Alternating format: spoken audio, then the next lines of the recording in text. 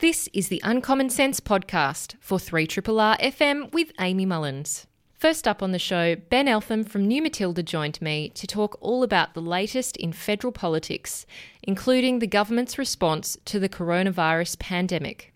Then, Professor David George Haskell, a professor of biology and environmental studies at the University of the South, joined me to talk all about his book, The Songs of Trees: Stories from Nature's Great Connectors. Then, Laureate Professor Nick Talley, Editor-in-Chief of the Medical Journal of Australia, joined me to talk all about the coronavirus pandemic and Australia's response. We talk about Australia's healthcare system and its challenges, including ICU bed and ventilator capacity in Australia, the widespread concern about personal protective equipment supplies, as well as whether the testing Australia is currently undertaking is enough to reveal the true extent of COVID-19 infection in the Australian population. Nick Talley is a physician, neurogastroenterologist, and a world-leading medical researcher. Then, finally, Dr. Emma Shortis, a research fellow at the EU Centre of Excellence at RMIT, joined me to talk all about the latest in US politics. We talk about President Trump's handling of the coronavirus pandemic in America, as well as the response of the governors in various states that are affected, including Michigan and New York. I'm very glad that I can now speak with Ben Eltham, National Affairs Correspondent from New Matilda, and we are talking federal politics. Hi there, Ben. G'day. Hello. I can hear you. Yay, the trusty phone. Yeah. Can be a better technology sometimes. I know, yeah. I love a landline. Now, let's chat about the week that has been federal politics, and there's a huge amount to cover. First up, what is probably in people's minds the most is what was just announced yesterday in a very wordy press conference from Scott Morrison, who eventually told us that he has a plan for workers to keep them in jobs while businesses go into quote-unquote hibernation. Those businesses, particularly thinking about places like retail shops who have had to close their doors and have chosen to do so, like Myer over the weekend, Smiggle. There's a number of shops that have now closed their physical stores and therefore reduced their staff. And obviously you can't have everyone going on to New Start or the job seeker allowance because it is really difficult to get back into work once you've actually lost your job. So what is the plan that Scott Morrison and the Treasurer have come up with, and is it what Labor had been calling for? Yes, so yesterday afternoon, Scott Morrison and Josh Frydenberg announced the third tranche of coronavirus stimulus. So this is the not the first, not the second, but the third effort that they've had a go at in trying to deal with the economic fallout to this pandemic. And this is the so-called JobKeeper payment. This is a $130 billion wage guarantee. It's probably the most significant government wage subsidy in Australian history, and I think it shows the magnitude of the task ahead of the government. There's no doubt that it's a very significant package. So how will it work? Around 6 million workers will receive a fortnightly payment of $1,500 through their employer. It will apply to sole traders, and it will apply to casuals who've been working with their employer for more than 12 months. And of course, it will also apply to full-time workers. And these are workers who might have lost their jobs or been stood down by their employer. And it's for businesses that have been significantly impacted by the coronavirus. So there's a lot of details that we're still not completely sure about, but it's a very, very significant package, no doubt about that. Indeed, and we did hear from Jennifer Westacott, who's the CEO of the Business Council of Australia, this morning, talking about the fact that the BCA, who represents the largest companies in Australia, had been calling for a wage guarantee of about $1,375 a week because they wanted it to be the minimum wage. The government has gone over that amount and, as you said, suggested $1,500 is a better number and is essentially a median wage, 70% of a median wage. So they're trying to encapsulate what might cover enough of people's regular costs that are already built into their household budgets at the moment. Do you think that the payment would be sufficient in terms of the rate that they've decided on and the fact that it's not necessarily a wage subsidy per se in the definition that Labor had been calling for? Yeah, that's right. It won't be paid directly to employees. So Labor had been calling for the government to cover 80% of the employee's previous wage, up to a certain kind of threshold. That's not what the government's done. They've gone for a flat rate of $1,500, which, again, as you mentioned, is around about 2/3 of the median wage. So, for some people, that'll be a considerable step down from what they're currently getting paid. For a few lucky workers, it will actually be more than what they were currently getting paid. So that will be a bonus for them. There's also patchy eligibility. I think that's worth pointing out. Some of the think tanks and the trade unions have already pointed out that perhaps 1 million casual workers will not be covered by this because, of course, they'll have been working casually for their employer for less than 12 months. As we know, casual workers are often fairly transient and not necessarily particularly long-term in some of their employment patterns. But it will cover sole traders, that is ABN holders, small business people who have just a single person in their small business.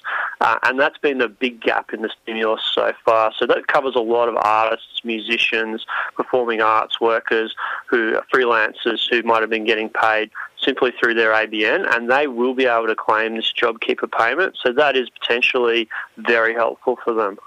That is good to hear. And over the weekend, we heard calls from the childcare sector to give support to them. Do you think that this wage guarantee that the government has announced will help keep the childcare sector afloat? Look, I don't think it will, because the childcare sector is in deep trouble owing to, obviously owing to the pandemic, like everything else in our economy. But in particular, the childcare sector has been heavily affected because a lot of parents have been, keeping their kids back from childcare for obvious reasons, and the childcare sector is in deep crisis. So I don't know if it will be enough to save the childcare sector. Labor says the childcare sector needs a proper bailout in and of itself, similar to maybe what the airlines have already received. And it's just one aspect of the economy that's in deep trouble. Of course, there are many other sectors of the economy also in deep trouble. Yes, well, obviously we know that women are overrepresented in that sector, and they're also overrepresented in care sectors as well. So a lot of people have been highlighting the gender element of this and making sure that we do not kind of further entrench inequity that already exists in our system. Yep, absolutely. There is a lot of inequality baked into the system. Childcare sector workers have a fairly low wage compared to some of the other workers in the economy. There's a whole bunch of problems. I think that's an example of how the pandemic has once again highlighted some of the structural inequalities that have already existed in our economy, and that are really bringing them to the fore. So, one of the really big issues so far in the crisis has been the problem of casual workers and gig workers, people who don't have full-time ongoing employment as part of their employment contracts.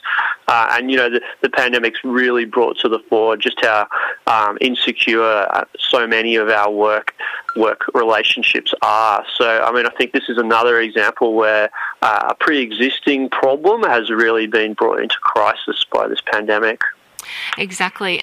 Let's also talk quickly about the telehealth measures that were also announced over the weekend and are really a big coup for the medical sector, who had been calling for increased telehealth for a long time.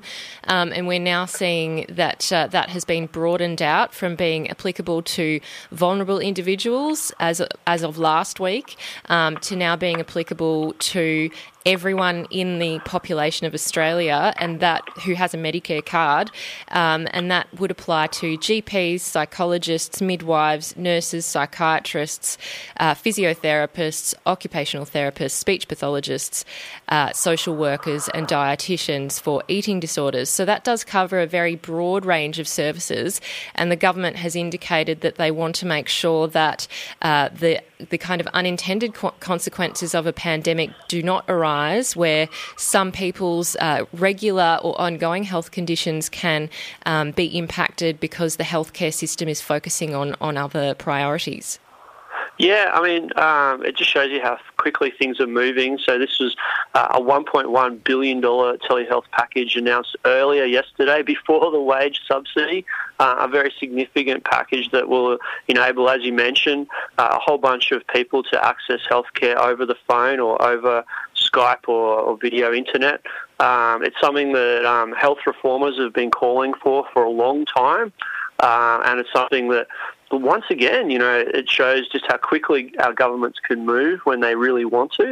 And I think it will be really positive. It will enable people to get care from their home during this period of confinement, and it will hopefully take some of the pressure off the really hard-pressed areas of our health system, which, as we know, are starting to ramp up into some serious coronavirus presentations. Yes, and one of the elements that may apply to those listening is that doctors are being given a bulk billing incentive that is double their usual incentive to bulk bill patients that they see both in person, as if they keep their practice open for those physical consultations, but also over the phone. So that would make a substantial difference to people who are financially struggling if doctors are able to increase the rate of bulk billing.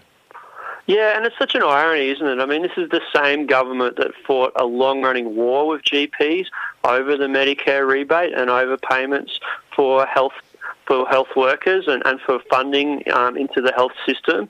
This is a government that's consistently refused to increase funding to GPs and to the health system, and now they're being forced by events to actually move on this stuff.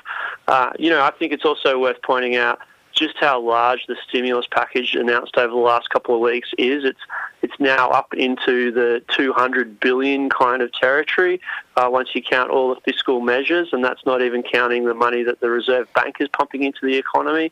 So it's an extraordinarily large amount of money that the government has decided to start spending in this crisis, and it really gives the lie to all of the rhetoric we've had for a decade now about how important balancing the budget is and how bad government debt is and all this kind of stuff. I mean, the government's going to borrow all this money from the international money markets, right?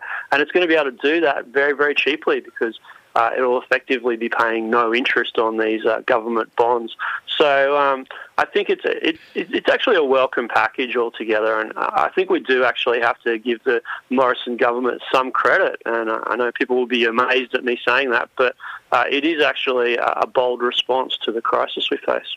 It's good to see some movement on it. I know that we are still following in the footsteps of other countries, but at least we are catching up now. One of the other elements that is a little bit controversial, particularly for Labor, who initiated the superannuation system, is that the government has suggested that if people are strapped for cash, that they should dip into their superannuation in order to cover that gap. What are your thoughts on how that area has progressed? Yeah, so that is controversial, and that's already showing signs of destabilising the superannuation industry.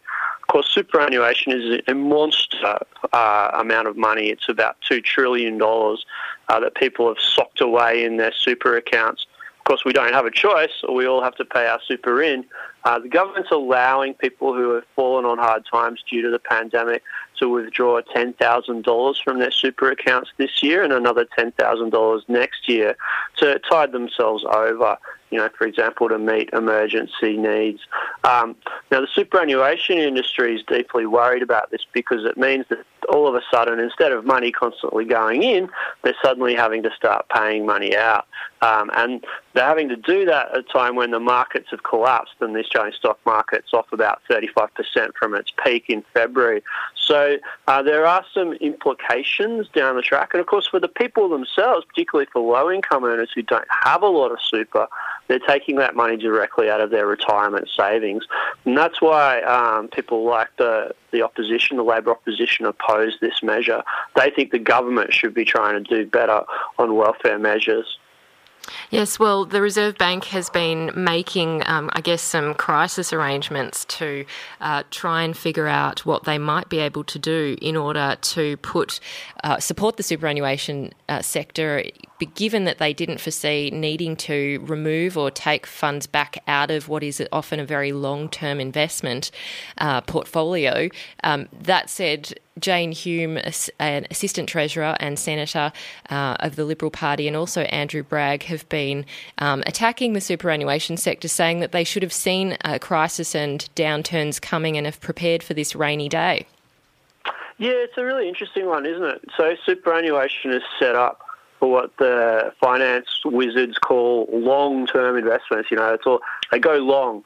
So a lot of the super funds don't have a lot of cash lying around. They don't have big, bank accounts full of just ordinary cash. What they do is they invest them in income-producing assets. They might buy toll roads, or they might buy infrastructure investments, or they might have real estate, very long-term investments that can't easily be liquidated, and which you wouldn't want to liquidate in the middle of a downturn just because you have liquidity issues.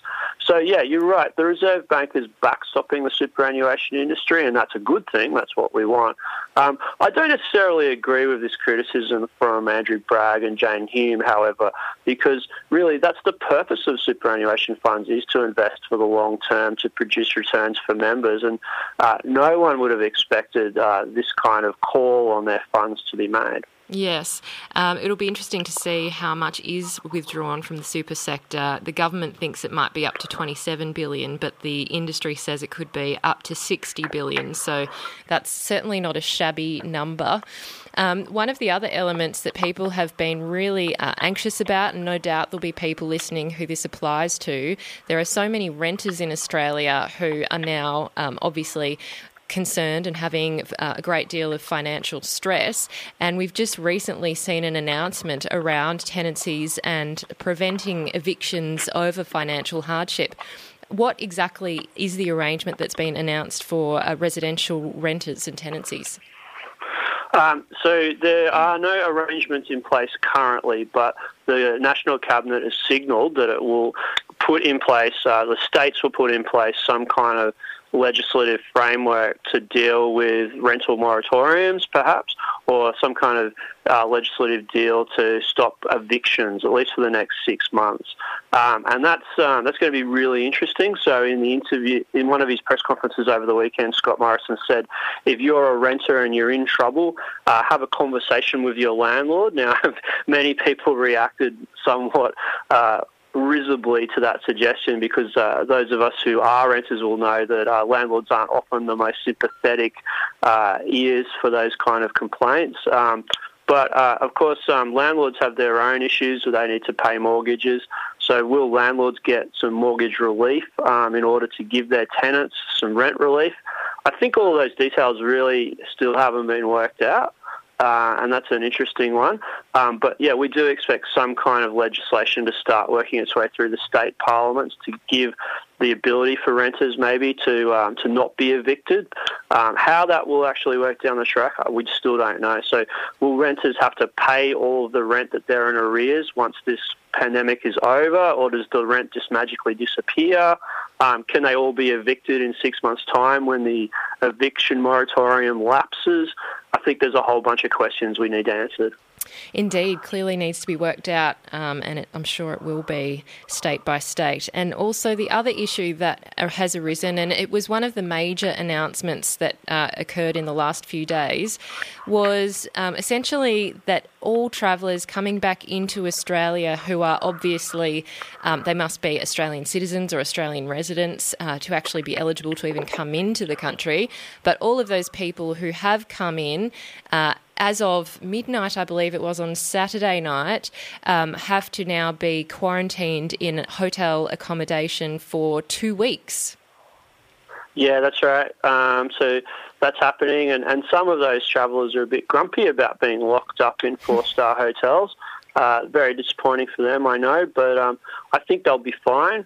And this is part of the government's belated response, I think most people would agree, to the influx of travellers, particularly Australians returning from overseas, some of whom might have been exposed to the virus. Of course, we've already talked about last week the debacle with the Ruby Princess cruise liner where 2,700 people were allowed to just walk off the cruise ship. More than 300 of those have since gone on to be infected by COVID-19. So the government's trying to play catch-up here on what has been one of the worst failures, really, of the coronavirus response, which is, after an early response to the issue of Chinese people or travellers from China coming to Australia carrying the virus, they were then, I think, very slow to restrict travel from particularly the United States. And as we know, it's been travellers come from the United States that have been some of the main vectors for the infection over the last fortnight. Yes, and let's also mention and discuss what we, I guess, briefly discussed last week when it was announced, which was the additional supplement to the job seeker allowance, which is essentially what we used to call Newstart. And there's been a huge amount of, I guess, controversy around the fact that the online Centrelink system is still very much struggling to keep up with the demand that's been placed on it, and that people are obviously waiting and needing to have their application processed in a kind of fast time frame, but the time frame that often a lot of people and applicants who've been lucky enough to submit their application have seen is that it could take up to 5 to 6 weeks to be processed. I think it's very patchy, and so some people will receive a payment as early as today. That's the first of the $750 stimulus payments that will go to pensioners, people on benefits, people on job seeker. They will get one of those $750 payments. Yeah, I'm talking about new applicants. New applicants are they're much further down the pipeline, and of course Centrelink has got some well-documented problems with dealing with the workload there. So, the government has already said that those people won't be seeing any payments until later in April. And of course, then there's also processing issues on top of that. They have said that you will be back paid from the day that you are able to lodge your claim. So, of course, where people have been able to actually get one of those CRN numbers and get onto the books of Centrelink, you'll be back paid from that particular day. For a whole bunch of people who've gone on Centrelink for the very first time, there's no help coming in the immediate future, and that's a worry, isn't it? Yeah, I think it certainly is. If people don't have income right now and are needing some form of income in the meantime, it might be pretty difficult, particularly if people are renting. It often takes up about half of their usual salary to cover rent and then all the other associated costs. Yeah, and I think that highlights one of the peculiarities of the government stimulus response, which is that most of the money has been pumped in through either Centrelink or through existing businesses. So they haven't done a stimulus payment just to ordinary citizens the way Kevin Rudd did in 2009. And I think that's going to be a problem, I think, particularly in the next month or so, because there's a whole bunch of people whose income has gone to zero, and they're waiting. They're desperately waiting on those Centrelink payments. And as you point out, if you're a low income earner in a capital city, you're probably paying a pretty high amount of your income every month in rent.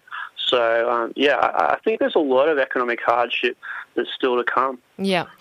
Just finally, there's an interesting statistic that's just come out about an hour ago, which was that as of 8 a.m. today, over 113,000 Australian businesses have registered their interest in the new JobKeeper wage guarantee from the government, which will provide $1,500 per fortnight for those employers to retain their employees. So it seems like that is having a huge amount of uptake and interest, and it'll be interesting to see whether it does have a substantial effect on job losses. Yeah, it's an extraordinary response, and I think it shows the extraordinary level of hardship out there in the community. I think it will have an impact. $130 billion, any way you look at it, that's a lot of money. So it really will, I think, make a big difference. And I particularly welcome the fact that sole traders will be eligible. So these are the very people that we knew that were really affected by a lot of these the coronavirus restrictions. You know, your freelancers, your small business contractors, those kind of people, they weren't able to get any other stimulus at all, and this is something that they can now apply to. So I think that could be really, really helpful. And just finally, Ben, we should mention the changing rules that have just occurred from being able to have 10 people gather publicly in some circumstances down to just 2 people together unless you're in a family grouping. And that's both in your home in terms of you can't have people over for a dinner party. It still has to be your own family. And then also outdoors, it needs to reduce down to groups of 2. So that seems like it is a huge step in the number of people allowed to kind of have free movement and be grouped around together. Oh, yeah. So we're now into stage 3 restrictions in both New South Wales and Victoria. And as you say, that means that, you can't be out and about with any more than one other person unless it's in your family group. Both the state governments have also cracked down really hard on non-essential travel. So if you're outside your home, really you need to have a valid excuse, or you could face a fine, or even in New South Wales, imprisonment, which some people think is way over the top. And so the valid excuses are things like you're going to work, you're going to the shops to buy food, you're exercising but only on your own, or you're with a family group. So there's pretty significant restrictions now on movement and on social distancing. So, we're moving, I think, pretty soon to like a full lockdown. Yeah, it certainly is. In some cases already having a bit of a default lockdown with the effects on businesses and them deciding to preempt that and close before the government mandates their closure.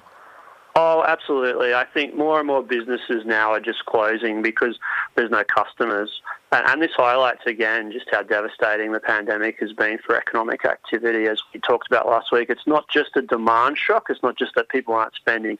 It's a supply shock in that the restrictions have closed economic activity and shut down whole supply chains. So it's really serious. But, of course, we know why we're doing this. We're doing this to try and halt the spread of a really dangerous virus. And there is some early evidence over the weekend that Australia's curve is starting to flatten, and that's really, really encouraging. So watch this space, I guess, and keep your 1.5 metres and keep washing your hands and doing all those things that the health authorities are telling us to do. Exactly. Ben, it's been great to chat with you today. Thanks for taking us through the latest developments in federal politics, and I hope you and your family are also keeping well. This is a podcast from Triple R, an independent media organisation in Melbourne, Australia. Triple R is listener-supported radio and receives no direct government funding. If you would like to financially support Triple R by donating or becoming a subscriber, hit up the Triple R website to find out how. I'm going to head to the phone and speak with Professor David George Haskell, who is a Professor of Biology and Environmental Studies at the University of the South. He's also a Guggenheim Fellow, and he's written a book. It's called The Songs of Trees, Stories from Nature's Great Connectors. It's out through Black Ink in Australia, and David has written previous books, and a very well-known book that you may be familiar with is called The Forest Unseen, and that was published in 2012. It won a number of awards, and Professor Haskell has published a number of essays, op-eds and poetry, as well as scholarly research. So I'm very pleased now to welcome him on the phone, and hopefully we're all good to go. Hello there, David. Hello, Amy. It's a pleasure to join you here by phone. Yes, it's great to finally speak with you and hear your voice. And thanks so much for joining us today from the United States of America. Yes, thank you. It's a pleasure to be with you. And right now I'm sitting in Colorado. Out of the window, I can see the snow melting off some of the foothills. So we're still in the tail end of winter here. Oh, wow. That's amazing. I was just going to ask you, where are you based? It's interesting that you say Colorado. For those who aren't familiar with Colorado and the landscape, you just painted a beautiful picture. But what are some of the other elements of Colorado that you find so stimulating and inspiring? Well, Colorado is a state situated right in the center of the country, It's a long, long drive to any coast from here, so it's not a good place for swimmers, unfortunately, unless you can find the pool. But the Rocky Mountains run down the center as a big, almost like a spine down the center of the United States. And where I live in Boulder, Colorado, the mountains rise up from here. We're on this very high plain. It's from here out east, it's all flat. And then it goes up to mountains that are 14,000 feet tall. So completely treeless, totally covered in snow and ice for most of the year, and in some years for all of the year. And then down on the plains here we get more pine trees and so on. So the scenery is very varied. It's very dramatic. There's not much oxygen as you get up into the mountains, so you get a good workout walking up there. And the trees here are just phenomenal, particularly in the lower elevations, the ponderosa pines, which have this beautiful piney smell mixed with some vanilla. It's a gorgeous place to go walking. So it's truly a great place for scenery and for getting outside and enjoying time on the trails. It sounds amazing, and there are many people who tune into this show who have a deep love of trees, and it's something that we talk about on this show a lot. And what I really enjoyed about your book was the all-encompassing description of trees as not just standalone species, but as a part of a network in a forest or in an environment that really encapsulates all of our human senses. And obviously, based on the title, The Songs of Trees, you certainly have that auditory focus for this book. I wanted to ask you what drew you into thinking about trees through the mode of sound and hearing. Yes, so, the bird song was my gateway into listening to trees. For many years I've studied birds and bird song, both as a scientist, but also as a naturalist and someone who likes to go out and get to know the neighborhood. And in doing that as a scientist and also as a teacher, I came, of course, to know each species of bird, and for some species, individual birds, by their voices. But when I was listening, it came to me, every one of these trees also has its own individual voice. It's not just the birds or the mammals or people that have individual voices, but a maple tree sounds very different from a pine tree. A eucalypt, with the wind blowing through it, sounds extremely different from an ironbark or an ash tree. So wherever we live around the world, we can, just by tuning our ears in, we can come to know the particularity of trees as a sensory delight. It's just really wonderful to have that knowledge and experience of our neighborhood. But also, and for me this is even more important, those sensory experiences lead into a series of stories. It helps us understand the physiology, the biology, the evolution of each tree, and in some cases how the trees are very closely wrapped up with human lives as well. So the sounds of trees, for me, are, first of all, something to pay attention to in the everyday to enrich my life. And then second, what I mean by the song of a tree is the song has both an acoustic element, but also it has lyrics, it has a story, it has meaning, it has emotional context for humans who hear it. So the songs of trees are the place where all of those factors integrate, both the senses and the intellect and the emotions. Yes, and it really is just amazing the kind of descriptive language that you use when you're talking about the sounds of trees.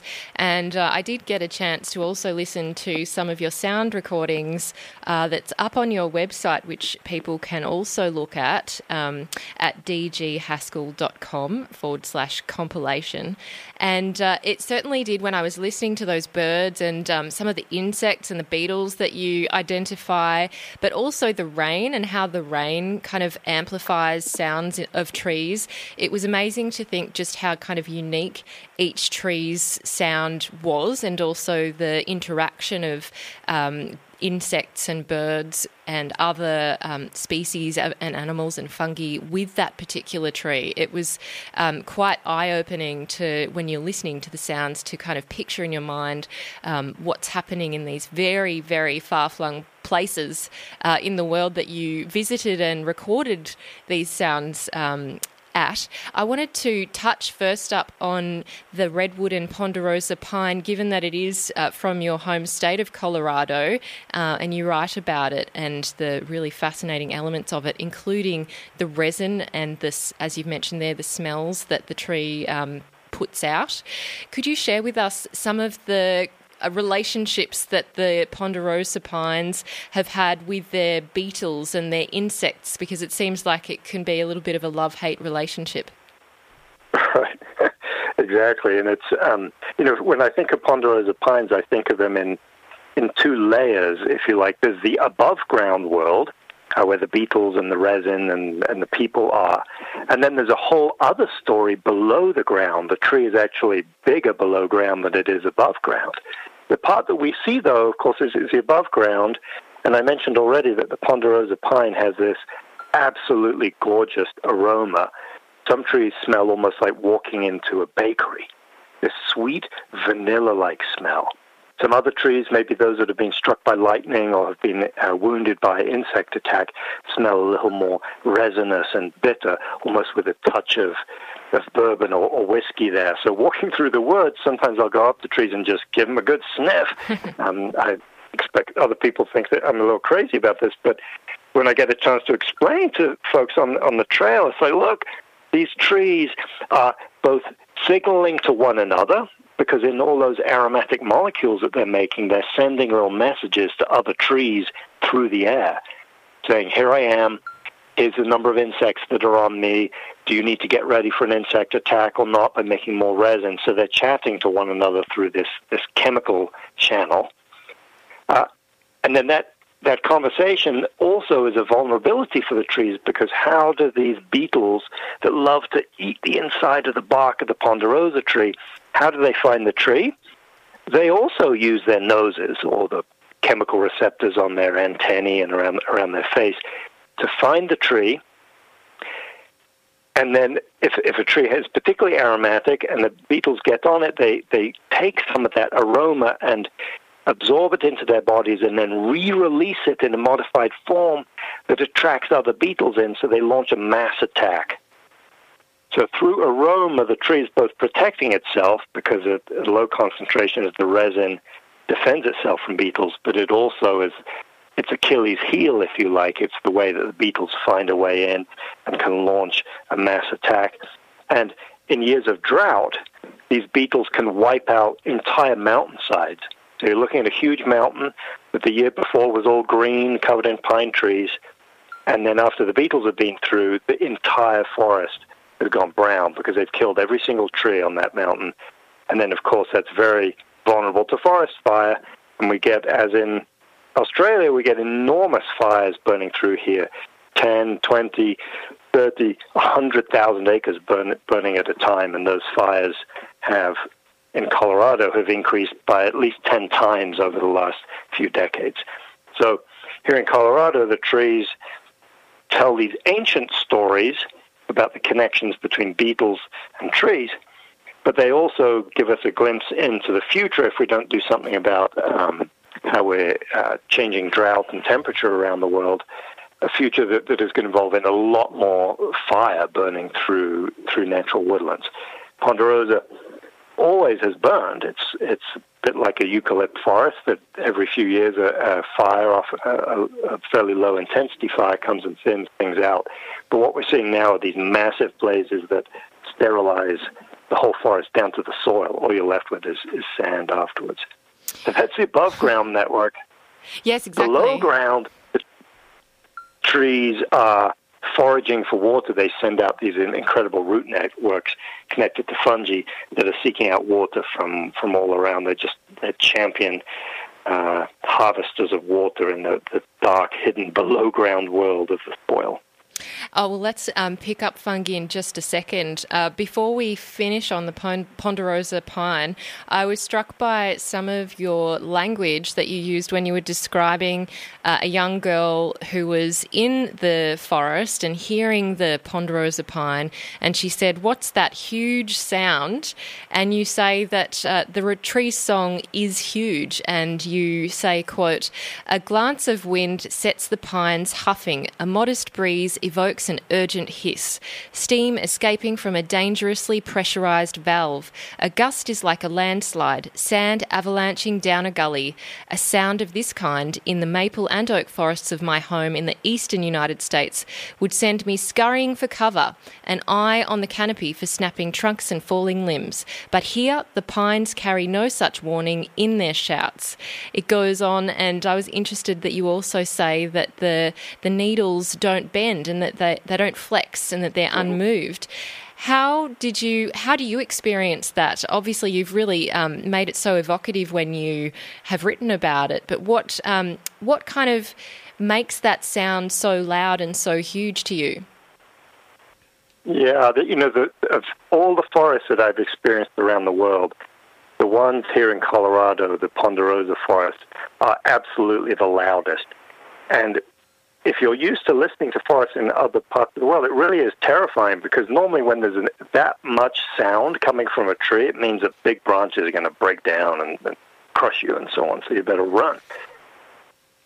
Well, the ponderosa, it turns out, its big sound emerges from its relationship with snow and ice.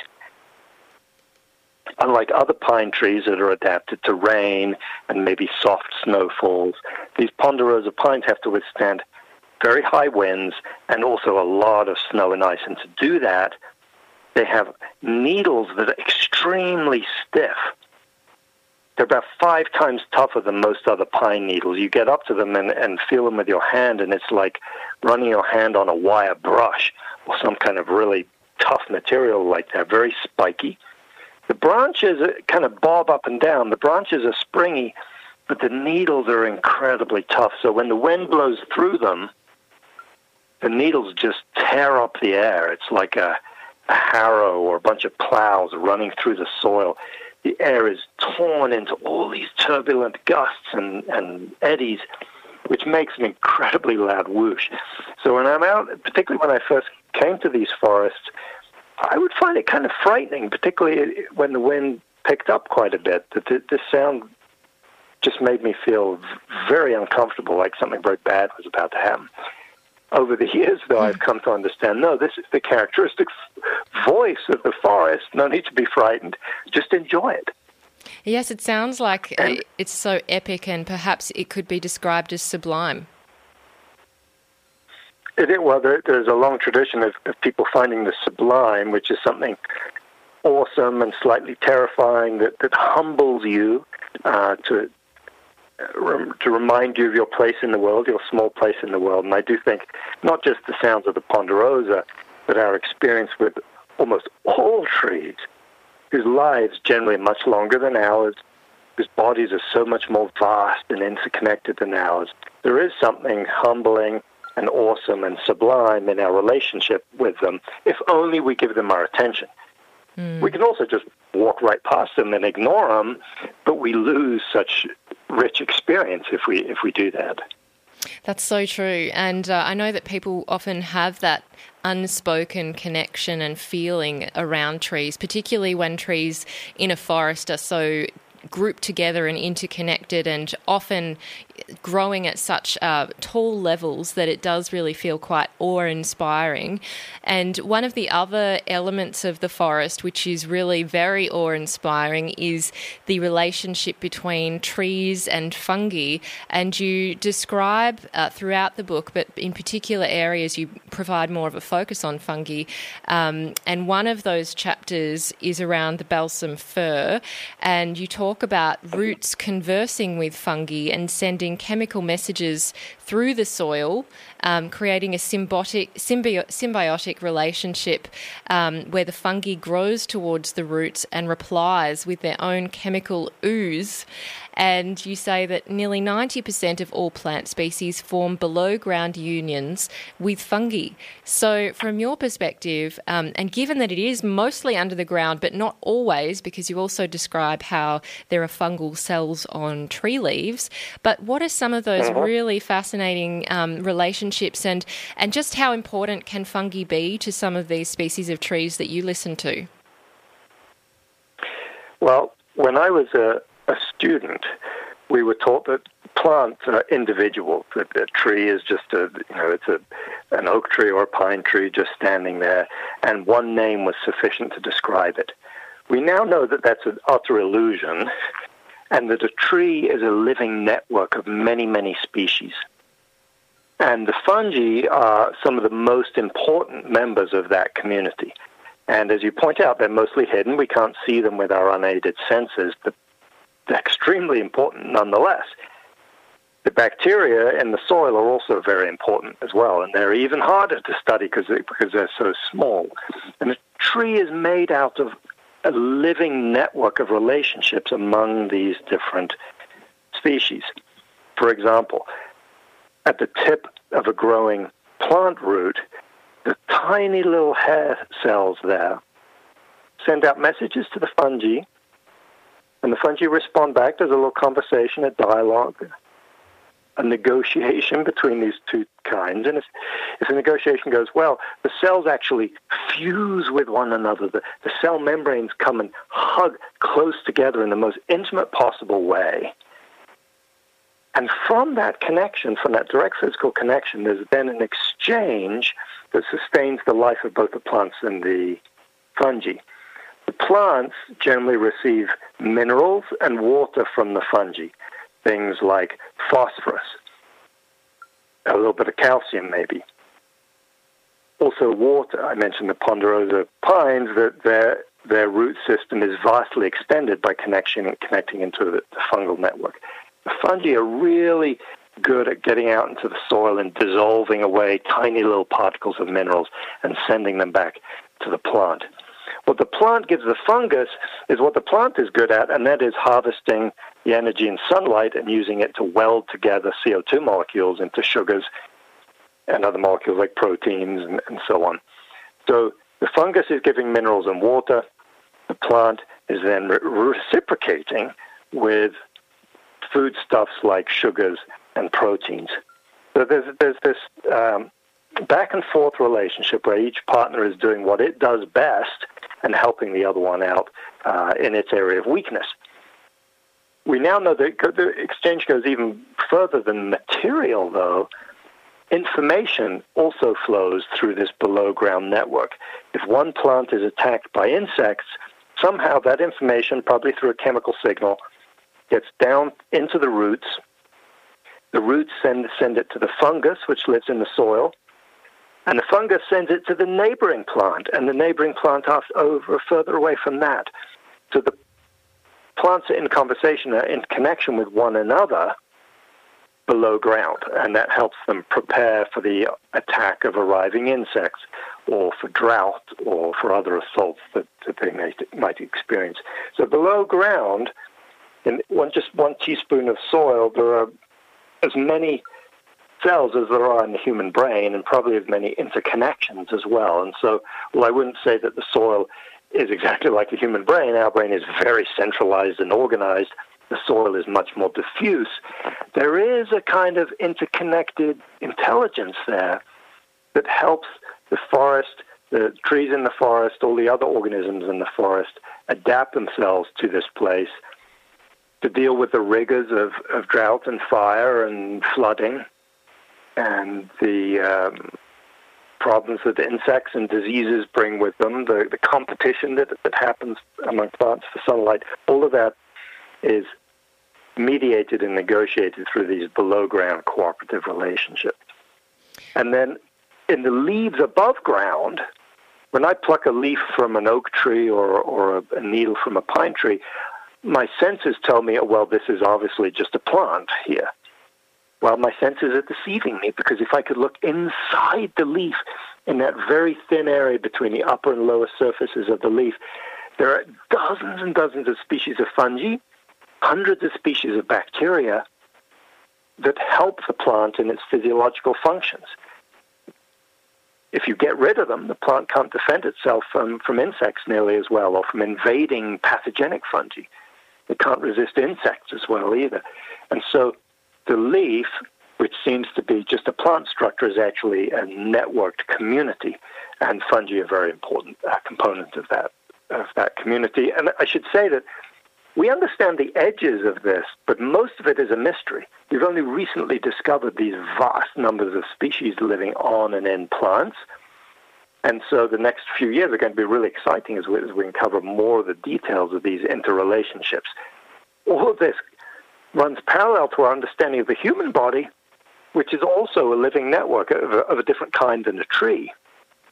But our skin and our gut are also made healthy through relationships with the bacteria, in some cases the fungi, that live on and within us. Without them, we get very sick. So we too are living communities. That's a really great point and a great parallel to draw. And it's interesting that similarly with humans, we've only just begun to understand the role of our microbiome. And as you say, the fungi and the bacteria that exists within our stomachs, our guts, and elsewhere in our systems.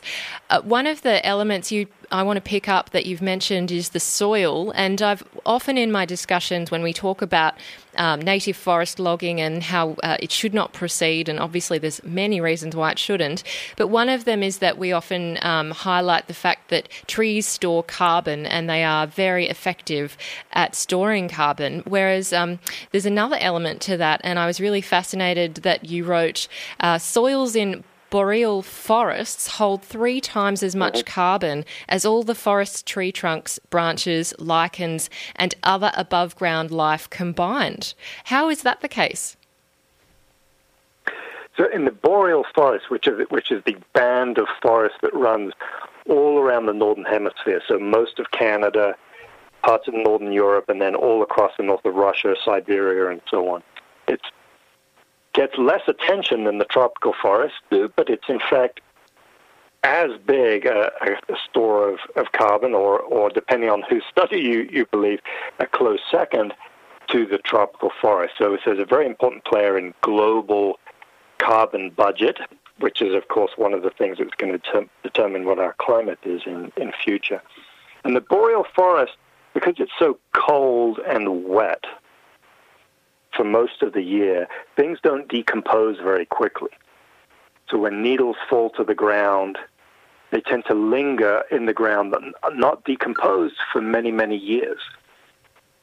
The roots that die after they've extended out into the soil also persist over years and years. So a healthy forest will, bit by bit, act as an increasing carbon store, just building up these massive layers of carbon in the soil. And you can hear this when you walk through the forest. It's very spongy. There's no hard slap of your feet on dry ground there. It's like walking on the softest mattress you could imagine.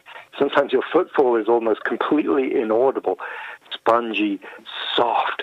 And then because of the lack of evaporation and the abundant rainfall, they're also very boggy places. So you walk from the forest, sometimes your foot sinks down into a whole load of wet moss, and then you're back onto the soft forest soil. So this acts as an enormous store of carbon, and one of the concerns is that forest fires and the drying out of the forests in the boreal region is accelerating. There are more fires and things are getting drier. So some of that big store of carbon could then be released back into the atmosphere. So that's one of the concerns moving forward. Biologically, it means that the soil is the place where much of the action happens, where the trees have to struggle with one another to figure out who gets the nutrients. And what determines the winners in that struggle is who can be the best cooperator with bacteria and fungi below ground. So the hidden world of the soil is where the great dramas play out of ecology and evolution, especially in the boreal forest. Yes, it's so interesting to think that. And also, you need to certainly expand your mind and be open when you can't physically see a lot of what's happening underneath the ground. Although we do know that it is happening, it would be great to know when one day, when science advances, why exactly things are happening as they are. One of the other fascinating chapters in this book is around a kind of far-flung place to many of us who may not have had the chance to visit, and that would be in Ecuador. And one of the quotes that I felt summarised the kind of relationship that local Indigenous peoples had to their environment was this, and you highlight, I guess, the philosophical issues and tensions that exist in a Western concept of nature. You say, because life is network, there is no quote-unquote nature or quote-unquote environment separate and apart from humans. We are part of the community of life composed of relationships with others, so the human-nature duality that lives near the heart of many philosophies is, from a biological perspective, illusory. And it seems like when you describe the phenomenal ceibo tree near the Tipitini River in Ecuador, that really does encapsulate what you've just written. Yes, the ceibo tree is one of the giants of the Amazonian rainforest. It's a tree that takes sometimes 20 or more paces just to walk around its base. Its crown sticks above the crown of all the other trees in the forest. And that crown is filled with other species. There are fig trees that grow up in the crown of the ceibo tree. And then in the fig tree, there's another tree that grows on that. And then on the branches of that third tree, there are orchids and sometimes even little cacti and succulents growing up there, depending on whether it's on the south, north, the wet, or the shady part of the tree. So this tree is an incredible living community, and it's being deeply connected with the lives of all the indigenous peoples of this region. The people that I spent some time with and interviewed, the Waorani, count the ceibo tree as the tree of life in the creation story, because this is a tree that both symbolizes and, in fact, is a concrete manifestation of the interdependence that all life has in the forest. That's true for the lives of the trees, the orchids, the birds, and the people. So when Western philosophy arrives in places like this, it really has a hard time understanding or connecting to the reality of the forest, where the individual is always an illusion. We only live as individuals in relationship with others. So we need a philosophy of so-called nature that doesn't place nature outside and apart of humans, but regards ourselves as part of this community of life. And that's, I think, part of the unfinished business of the Darwinian revolution, is that Darwin taught us that we're all kin to one another. When I look at a tree, I'm quite literally looking at my brother and sister there, often both, because trees are often hermaphroditic.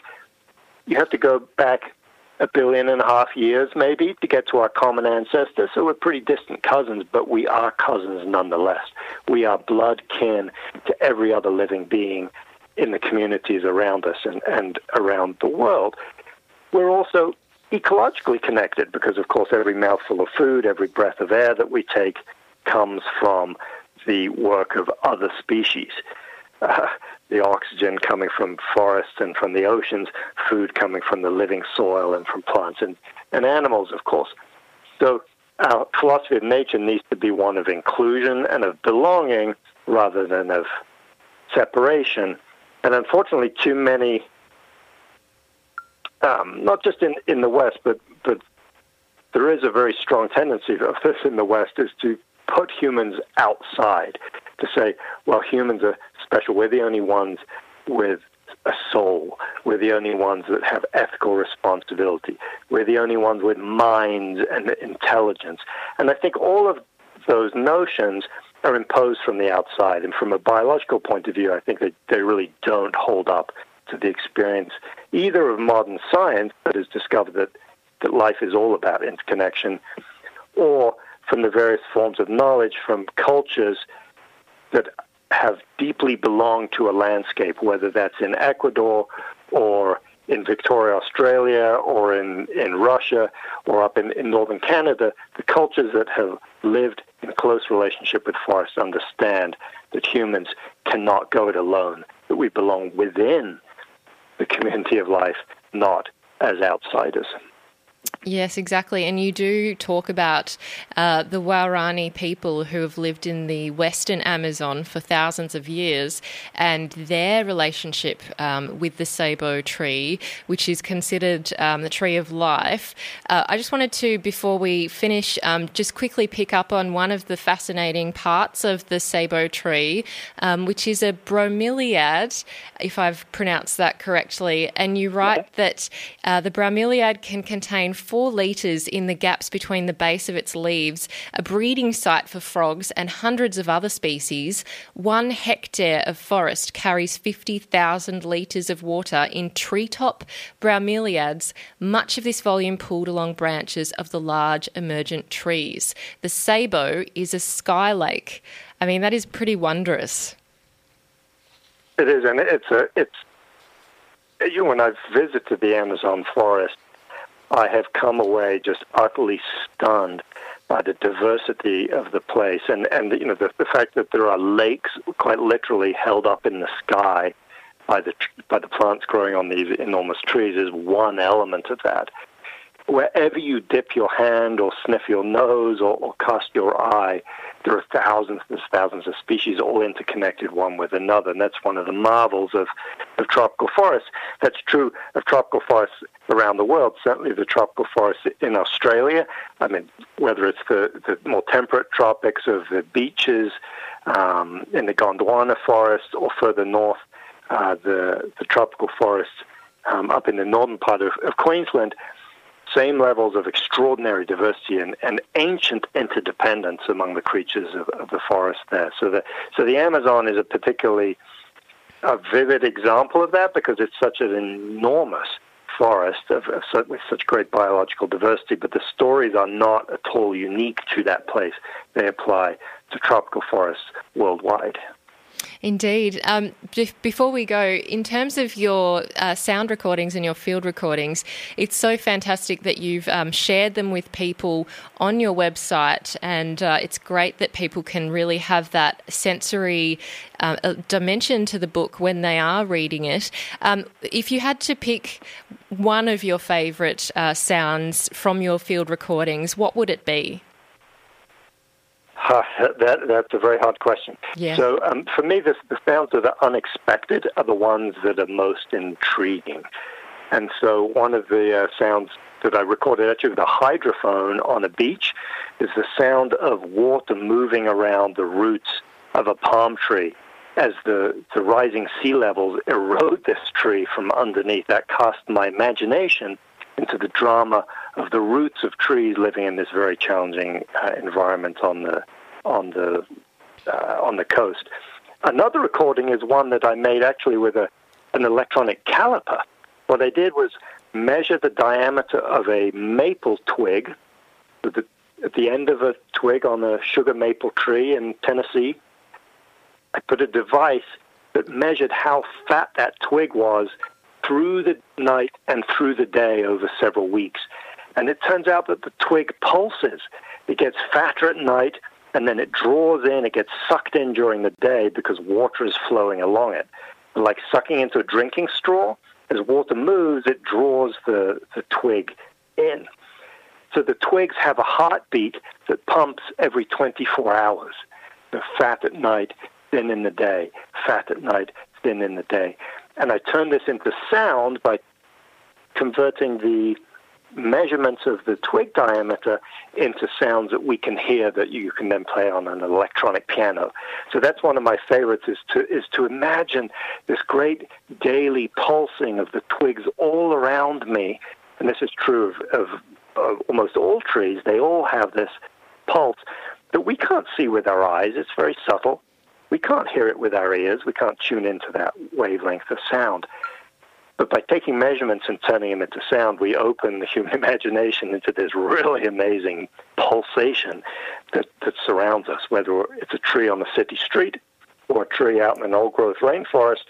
They're all doing this subtle beating of their water movement that's causing them to expand and contract.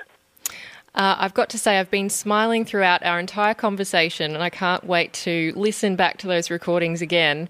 And I really want to thank you, David, for chatting with us and being so, generous with your insights and your passion. Oh, well, the insights come directly from the trees. I'm just a poor translator, but it's a very great honor to be with you, and I send my best wishes to you and all your listeners. I hope you'll go and enjoy the delights of Australia's trees, which are really of unparalleled significance in the world of conservation, and just the diversity of trees is just extraordinary in Australia. So I'm envious of the sylvan companions that you have there. Thank you so much, David, and I am grateful for your translation. Okay, thank you, Amy. This is a podcast from Triple R, an independent media organisation in Melbourne, Australia. Triple R is listener-supported radio and receives no direct government funding. If you would like to financially support Triple R by donating or becoming a subscriber, hit up rrr.org.au to find out how. So I welcome Nick now, and thank you so much for joining us today. It's a pleasure to be here. Thank you for having me.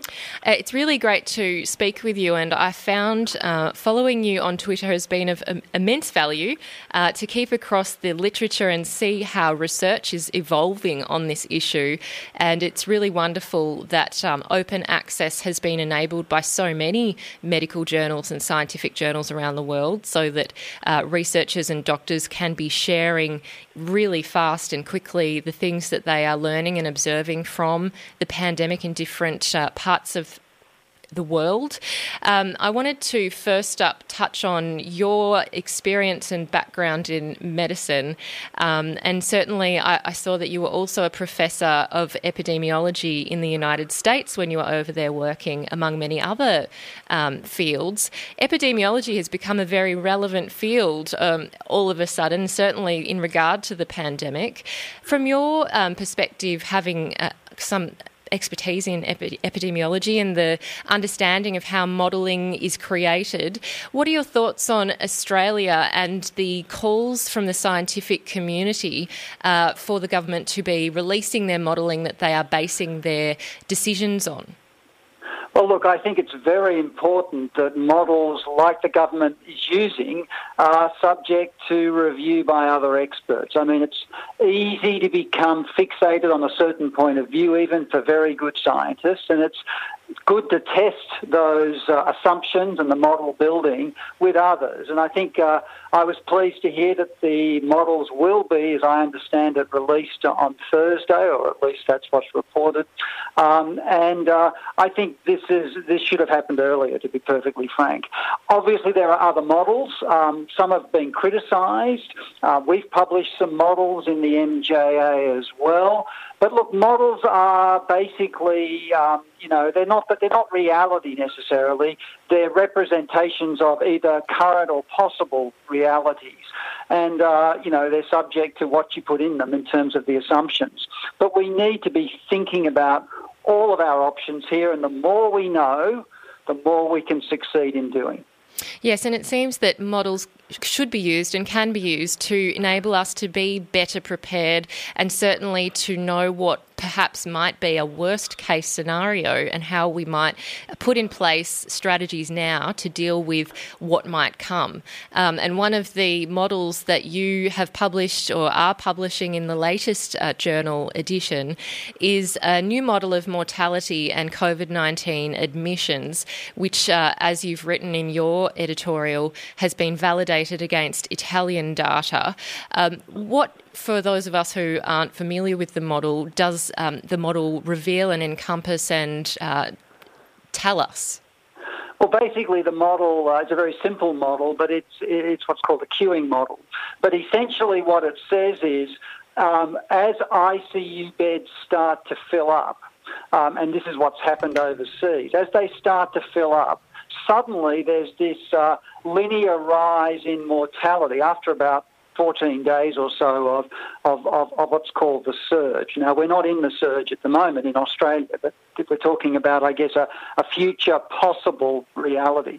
And once that starts to skyrocket up, then basically, obviously, more people, unfortunately, die of COVID, the disease. And while you could argue the reasons for this, it looks largely like there's not enough ventilator beds in intensive care to cope with the load, and therefore the mortality rises, presumably because there just aren't enough beds. So the big issue in terms of suppressing the curve, as everyone hears about, is actually buying time so that we don't end up in a situation where intensive cares are completely full and we get into this model that was reported in the MJA. So, I hope this model never comes to pass, by the way. It really is a worst-case scenario. But in Italy, that's what they're seeing. In the UK, reportedly, this is not quite there yet, but it's a worry. And in the United States, in New York, this is not quite there yet either, but it looks very worrying. Yes, exactly. And we've seen some politicians come out and say we need to increase the number of ICU beds in Australia. People have used a figure of 2,000 being the current capacity in Australia of ICU beds. But I have seen a number of people, particularly doctors who are intensivists in the ICU business, so to speak, and they have been highlighting the fact that it's not just having a bed and having a ventilator, but it's obviously also having the highly trained and specialised doctors and nurses who operate these very complex machines. What are your thoughts on the actual medical system and its staffing and ability to staff any kind of increased number of ICU beds? Well, I think staffing and obviously the number of ventilators will be key, but staffing will be the big issue, I suspect. I'm well aware that the government and various hospitals around the country are working very, very hard to upscale ICU capacity, as they should. And a doubling of ICU capacity is relatively straightforward, probably, and a tripling or quadrupling likely to be very possible. But it will be a staffing issue. Not every doctor and nurse can run an ICU bed, can run a ventilator machine, even if there's a machine available. So this is the problem. And of course, if the surge is much higher than 2, 3, 4-fold, well, we won't be able to meet that demand. And again, that's the reason the social or physical distancing, all the rules that are in place need to be in place to flatten that curve, buy the time, and hopefully by buying time not only for beds, but also for better treatments and hopefully a vaccine. Yes, that's a really important point, is the vaccine being really a real important element of enabling us to deal effectively with this and then be able to enact or wind back some of the social distancing measures, but obviously that's a far way off given the length of time it takes to develop a vaccine and then obviously test it and make sure that it's effective and doesn't have harmful effects as well. I was interested in the ICU unit, and I know that people put a lot of their hope in ICU, but from conversations I've had with ICU doctors, they also, I guess, would like the message to get out that they hope you don't end up in ICU anyway, because often that is the worst case, and things can be grim once you've reached such a severe stage of illness that you are ending up in ICU. So I guess a number of doctors have said to me they wish people don't get to that point to begin with. So should we be being, I guess, cautious about the fact that although increasing ICU capacity is important, that it would be important to even mitigate or reduce the level of people needing such high level of care? No, you raise a very good point. I mean, once you're in an ICU bed, your mortality is unfortunately with this disease quite high. It really is.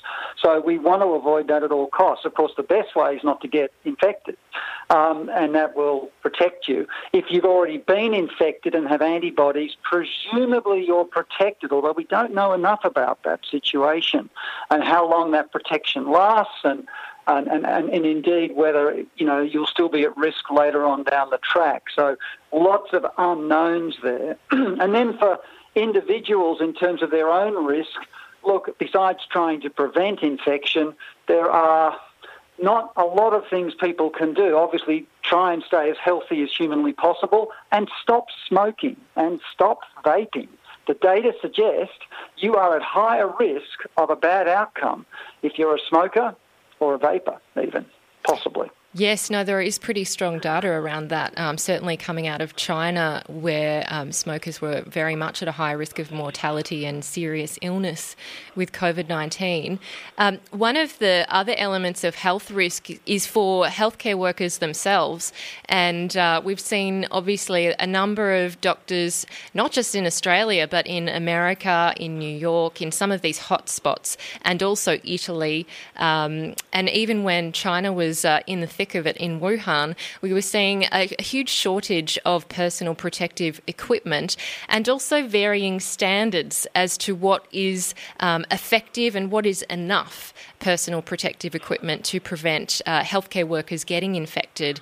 And then obviously we've seen out of Italy around 51 medical doctors die from coronavirus after contracting this infection. From your perspective and looking at Australia's situation, do we have an understanding or a clear enough understanding of the status of personal protective equipment in Australia, and are the apprehensions of doctors who have been told to be more careful with PPE, are they warranted? Well, look, I think this is one of my biggest concerns for doctors, nurses, all frontline health professionals. I mean, it's the ambulance drivers, it's everybody who's, in contact with sick patients with COVID. Everyone needs sufficient personal protective equipment. Now, in a normal situation, we have very clear guidance about the kind of PPE that we would potentially use. But in this situation, where in other countries anyway, there's been these surges of cases, and once the surge starts, it continues to accelerate, at least for a period of time. And basically the equipment is insufficient. And then there are some really difficult decisions for the frontline staff and really difficult situations, for everybody. For example, do you allow your frontline staff without effective enough PPE, personal protective equipment, to actually look after those patients? And what do you do if you don't believe that's appropriate? Here is where we need national guidelines, which we don't, to the best of my knowledge, yet have, and some guidance about this, because I think we need to be, again, preparing for the very, very worst, and of course, working extremely hard that we get the best outcomes. I know there are more sourcing of PPE around the world, but of course, supplies are low. We're going to have to make our own. At least more of it. And I know that's being ramped up as well, but we really will need to work hard on this. But I honestly believe we've got excellent infection control procedures and personnel in this country, in the hospitals. They're going to be terribly important people on the front line. But we also need to be prepared for the situation where we don't have enough PPE, and then we're going to have to work out what our strategies will be. And I think we have to protect frontline staff. Remember, if they get sick, they can't look after anybody. The sick ones will have to be, isolated. And that may lead to really huge problems in caring when we need more staff, not less, with any kind of surge. And obviously N95 masks are the most important masks as compared with surgical masks, which are certainly not close to as effective in reducing rates of infection. So some doctors I note had been discussing and talking about the private health system and the number of elective surgeries that had been going ahead. Where are we at in that? Because I know that was one of the factors in trying to preserve PPE and our stocks and supplies, and there'd been some debate about whether elective surgeries should be going ahead. Well, look, I know some parts of the sector are cutting back or have ceased anything but urgent or semi-urgent elective surgeries, and I certainly believe that should be where we are now. We need to conserve all our PPE. We need to rest our health teams if we need them. And we need to galvanise the public and private sector, in my view. I mean, remember, we're going to have all sorts of issues if we get the surge, which they're facing in, for example, New York. One issue is if you bring in patients with COVID and you have other patients in the hospital as well, the same hospital, different wards, you get what people have described as COVID bombs. You get these outbreaks in the non-COVID wards. And, of course, they infect staff and patients, which means you've got a sort of outbreak, in the hospital, which is very hard to potentially both avoid and control. So, we're going to have to work out what we do with everybody else who needs hospital care, and there'll be plenty of people who will need hospital care for non-COVID illness. We're going to have to work out if this surge occurs, what we do in that situation. And I think that hasn't been, again, well articulated in my view, and it needs to be.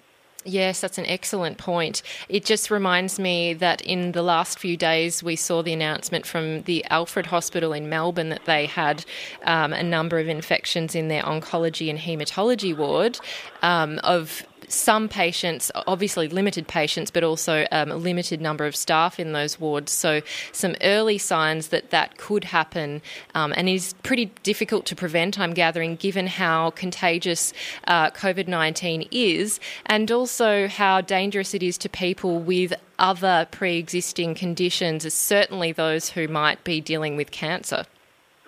Yes, look, I think anyone who's on certain drugs or has certain diseases is clearly going to be at higher risk of a poorer outcome from disease, and we need to try and prevent spread to those more vulnerable patients. We need to prevent spread to everybody, of course, but those more vulnerable patients in particular are a great concern, and there's been higher mortality rates, at least overseas, in more vulnerable populations as well as older populations. So, look, this is important. It's going to be very difficult. And one thought I had, although it's just, obviously there's many thoughts going around at the moment, is to utilise the private health system and revamp it up for patients who do not have COVID. You have to make sure you test them, though, and make sure they don't, and to separate physically, not just within a ward system, but frankly within a hospital system, those that are COVID hospitals and those that are not. Now, whether that's feasible, there are lots of complexities around that, whether we should do that now in anticipation, and of course if we don't need it, that's great, but if we do, it'll be very helpful, is all up for debate, but we need those debates. Yes, I agree. That's a really great suggestion and certainly is a viable option for governments to explore. And I know the state government is having discussions with the private healthcare sector and private hospitals over the weekend. You raised their testing and the importance for rigorous testing and to make sure that those patients would not have COVID-19. When we're looking at the testing criteria that we've seen be established in Australia and how it has since evolved, what are your thoughts on that criteria, especially in regard to some of the issues that people have highlighted around picking up asymptomatic or very mild cases of COVID-19 and perhaps trying to test more widely to pick up just how much transmission does exist in the community that might be happening through very mild and asymptomatic cases? So, look, it's very clear we have community spread. How long we've had that for and how big it is debatable. Nobody knows because we haven't done the testing to find out. It's thought to be, not as frequent as some other parts of the world. It must be very, very common in Italy, for example, based on the huge outbreak there. And they weren't testing, so they didn't see it. And in the US, similarly. But this is a very infectious disease. I mean, basically a single person will infect 2 or 3 others, and then they'll infect 2 or 3 others, and so on and so on and so on. So it's very infectious.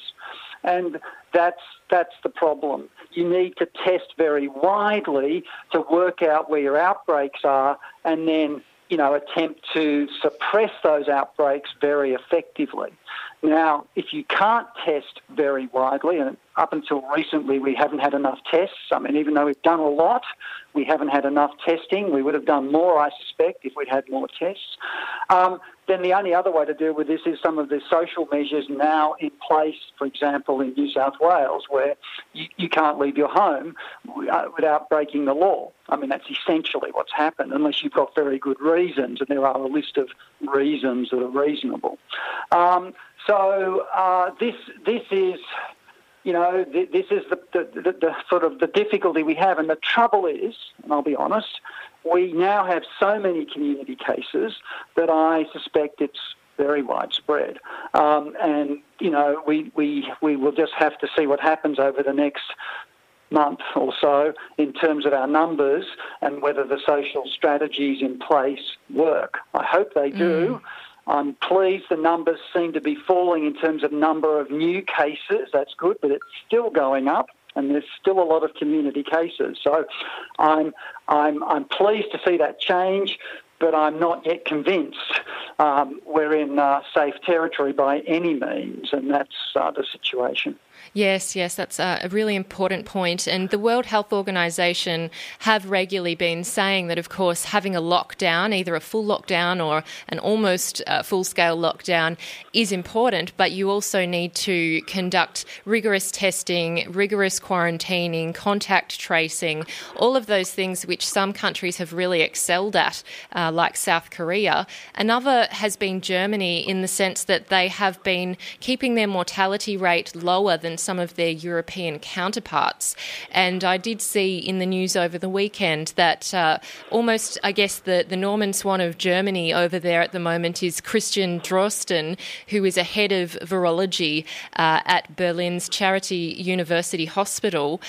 He's been advising the German government, and he suggested that the real primary reason behind Germany's relative success has been the number of PCR swab tests it's been able to run. He's estimated up to 500,000 tests each week.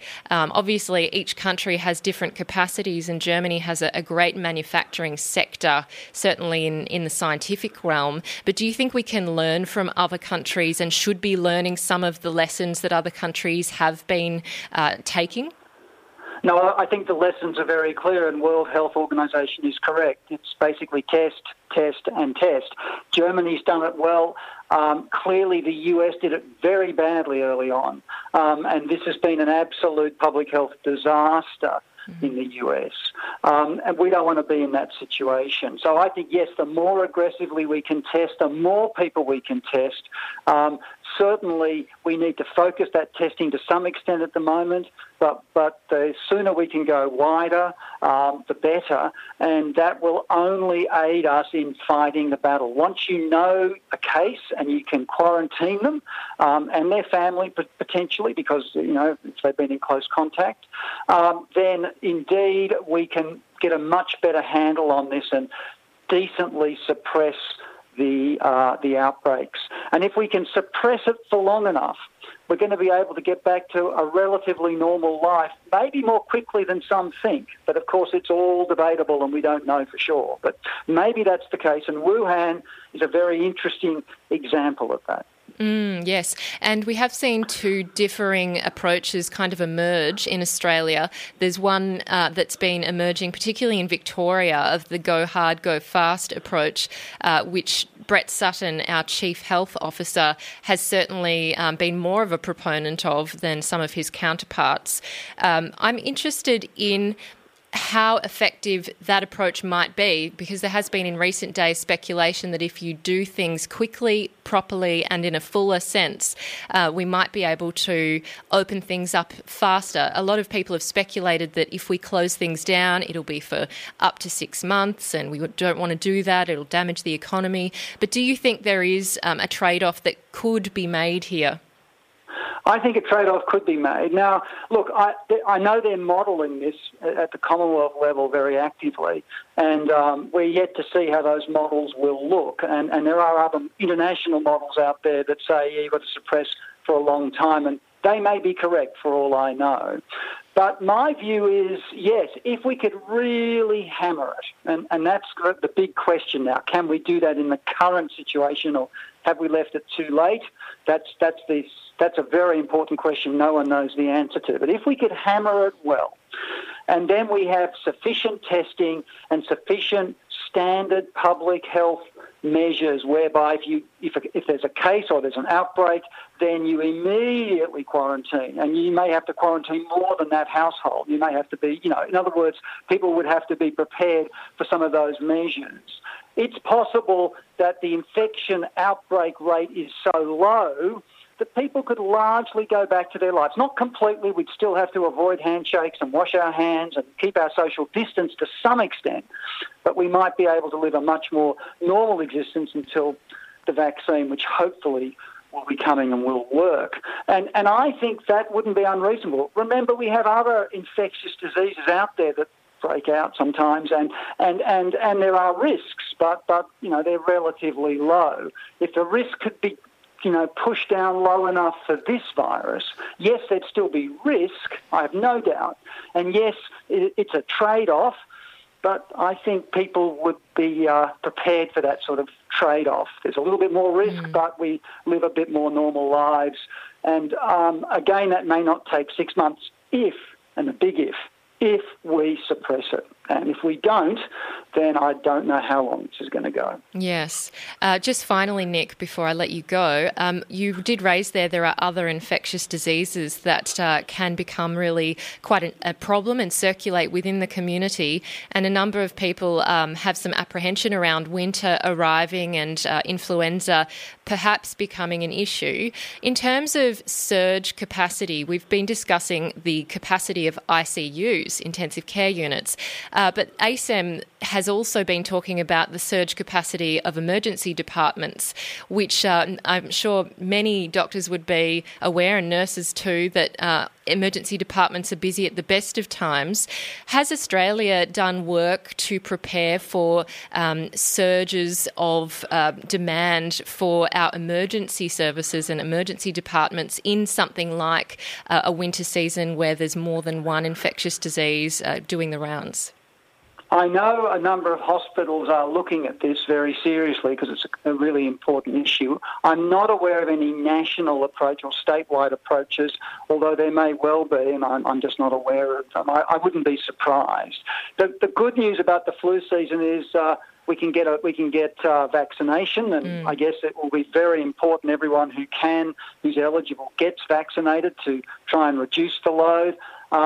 Obviously, if we have a really bad flu season, which I certainly hope we don't, then that would compound some of the situations we face because that can push bed capacity, general hospital bed capacity in winter to a reasonable extent, although nothing like the COVID crisis we've seen overseas. So that's at least on the good side of it. Yes, and just maybe on a positive note, given the very recent announcement on telehealth, what's your perspective on this? Presumably having seen the debates around telehealth for a number of years now, is this a welcome development for the medical profession? I believe it is, and I wonder if COVID will change a lot of the way we do a lot of things. I mean, I'm currently telehealthing patients in my clinic, the ones who would normally come face-to-face, which is obviously in some ways better, but on the other hand, the telehealth has worked reasonably well in terms of sorting out these problems. So, look, I certainly welcome what's happened here, and perhaps in the future we'll be doing a lot more telehealth, and that'll be more convenient for patients than the current model that we have. There is some good news in all of this, despite people's concerns, and I'm actually optimistic we're going to be able to succeed here and really suppress the infection. Well, thank you so much. I'm very grateful to you, Nick, for your time and for sharing your thoughts. And it's really wonderful to speak with you, given you are in a great position, and to see the oversight and look at the new and emerging research that's coming out on the coronavirus, and to give us an insight into what's happening now in Australia and what we need to think about. So thank you very much for your time today, and hope you are also doing well. Pleasure. Thank you very much for having me. You're listening to a Triple R podcast. Discover more podcasts from Triple R exploring science, technology, food, books, social issues, politics and more. To listen, hit up the Triple R website or your favourite podcast platform. So without further ado, I welcome Emma now, and thanks so much for joining us. No worries, Amy. Coming to you from my car. Oh, nice. It's very wonderful to have you flexibly joining us, and really, I'm sorry that you have to be across such harrowing politics, because it is really shocking, I think, for anyone who's been closely observing America's experience with the coronavirus pandemic, to see how it had been evolving, not just the media's reporting of the pandemic and some people, particularly Fox News, downplaying the seriousness of the pandemic, but also even President Trump saying that it would just disappear, that we had very low rates of infection in America, and this was before rigorous testing was put in place. And of course, as people know, testing took quite a number of weeks to really fully come into effect and have a decent capacity in America. Where are we at now? Because things have since developed quite substantially. Yeah, look, things are moving extremely quickly. Even in Trump land, as you said, it was only a couple of weeks ago that Trump was saying, they had one case and it was going to go down to zero, and he didn't understand what everybody was so worried about. As it stands, I checked, a few hours ago, and the Johns Hopkins University counter, which is quite a good one, is telling me that the US total infections is 160,000 plus. We're looking at, so far, about 2,500 deaths, and half of those deaths have occurred in New York, which, as you said, is the kind of centre of the virus spread in the States. And it is quite a terrifying time, I think, to know a bit about US politics, having spent a bit of time there and experienced the health system myself, and that was 2 years ago, and I kind of felt dread at going and using that health system in a way that it was set up. So, knowing that, I think anybody who knows anything about the US health system can see quite clearly that it's just not set up to cope with this kind of event. And even testing, as you say, testing is rolling out, but governors in states are still saying they don't have enough tests. And without tests, it's very difficult to try and contain this. And couple that with, states, all of the 50 states kind of doing their own thing, responding quite differently. And then the president, as I said, saying a couple of weeks ago, it's fine, there's zero deaths, to tweeting out, just in the last couple of days, if we contain it to between 100 and 200,000 deaths, we will have done a good job. That is just astounding, I think. It is really astounding. And some of the behaviours and things that President Trump has said at these press conferences have been very revealing of his, I guess, internal thought processes and strategies. And many people had been very critical of his discussion of a new deadline, an early deadline to opening up the economy again. He was saying, as of about half a week ago, let's open up the economy, go back to work. Everyone wants to go back to work from Easter Sunday, and everything will be fine. And, we might have to keep washing our hands, and maybe we don't shake hands as much, but everyone wants to go back to work. All the businesses want to open their shops. Let's do that. Where are we up to? Has Trump since moved on from this fixation with an Easter Sunday reopening, because I think it was really interesting that he said to the media that you want me to fail, and that he really saw the economy and its success as being tied to his election hopes. Yeah, look, I think you're absolutely right. He does see the economy and economic performance, and specifically the performance of Wall Street, not necessarily the economy as a whole, but Wall Street, as deeply tied to his potential success in an election campaign in November. And that's why we've seen this kind of fixation, I think, on the economy, on reopening the economy, and quite a quick pivot to saying that this is all Democrats are talking this up. They're catastrophizing because they want to destroy the economy so that I won't win re-election in November. So that's his language. And he is right to be worried about the economy, because just 4 days ago, the Fed's released numbers saying that 3.3 million Americans had applied for unemployment benefits, which is, again, an absolutely astounding number that just smashes all records. And even Steven Mnuchin, who's the Treasury Secretary and very much a Trump man, is saying that we could potentially have an unemployment rate of 20% in the United States, and that's Great Depression levels of unemployment. So Trump is right to be worried, and that's why he's talking about this and was talking, just as you said, about reopening everything by Easter. I think that he's now saying that was only aspirational, and that's, I think, precisely because, that aspiration has collided with reality. So he's now extended the sort of quarantining measures until the 30th of April, and I would say that would be the 30th of April at least, because it's basically already out of control in the United States, and I think it's going to take quite a while to try and rein it in. So we're now looking at about 3 in 4 people in the US are under stay-at-home orders, essentially self-isolation orders. But again, I think in order to contain it, that's probably going to have to get stronger, and states are going to have to start trying to work together. But that is quite difficult, again, because, as you say, because of the behaviour of the president, who is kind of contradicting himself, is still playing it down, although he does seem to be taking it more seriously, because the same thing is playing out at the state level. You've got governors like Andrew Cuomo in New York, who, of course, is taking this extremely seriously, but then other governors in places like Florida, for example, who are Republicans and who are Trump supporters, are not taking it as seriously. And, of course, the virus doesn't care about state borders. So basically, I think what I'm saying is it's a total mess. Yeah, it's shocking to me to think, because Florida does have an ageing population, so a number of their people are at higher risk of a serious illness or even dying. So it'll be interesting to see if things do get more serious over there, whether they do have to start changing their tune. One of the comments that was made around the relationship between the president and the governors was a really interesting one that Trump made when a reporter asked him, what more specifically do you want the governors to do?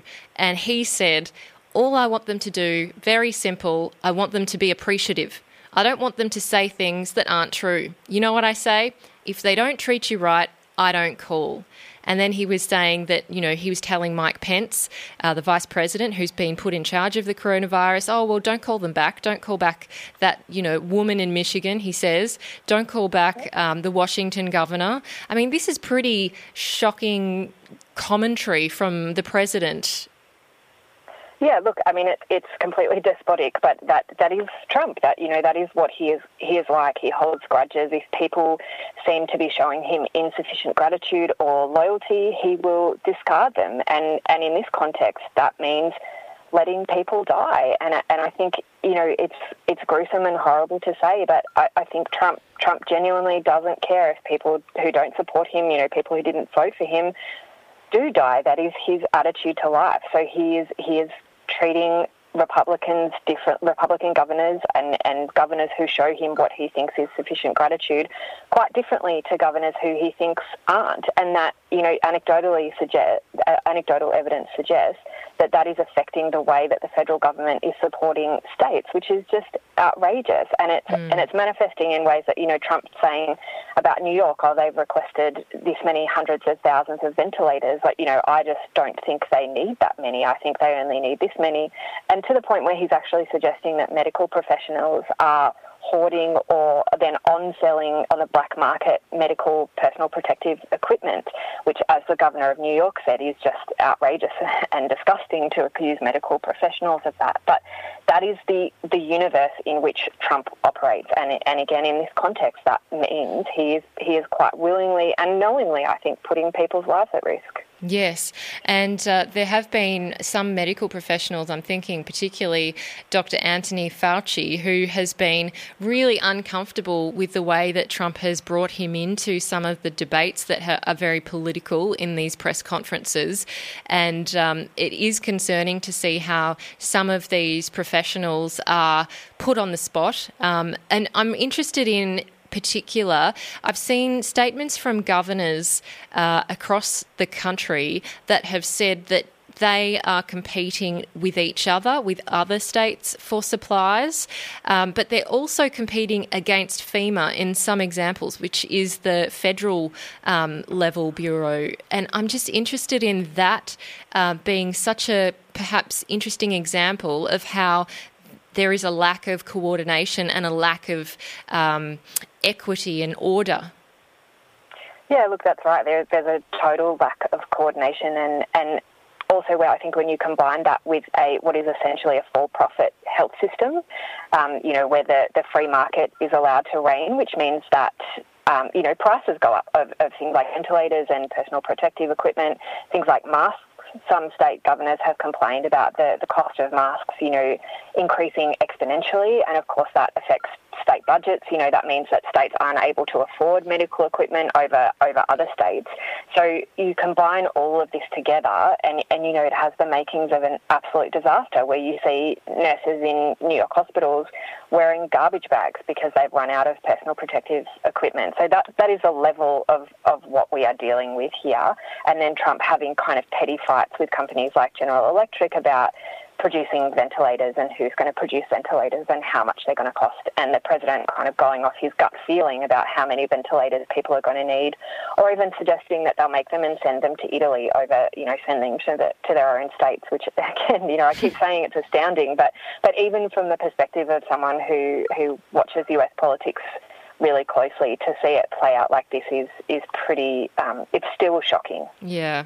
What are your thoughts, just finally, from the media's perspective? We've seen discussions, particularly Rachel Maddow saying she doesn't think that the media and the networks should be running Trump's press conferences in full live, that they should pick out the accurate elements that are relevant for people and then air them after the press conference so that we reduce the amount of misinformation. What are your thoughts around that and how Trump is using these press conferences to bolster his, approval in the electorate? Yeah, look, he is using them for exactly that reason. They're a ratings bonanza, according to the president, because so many people are watching them.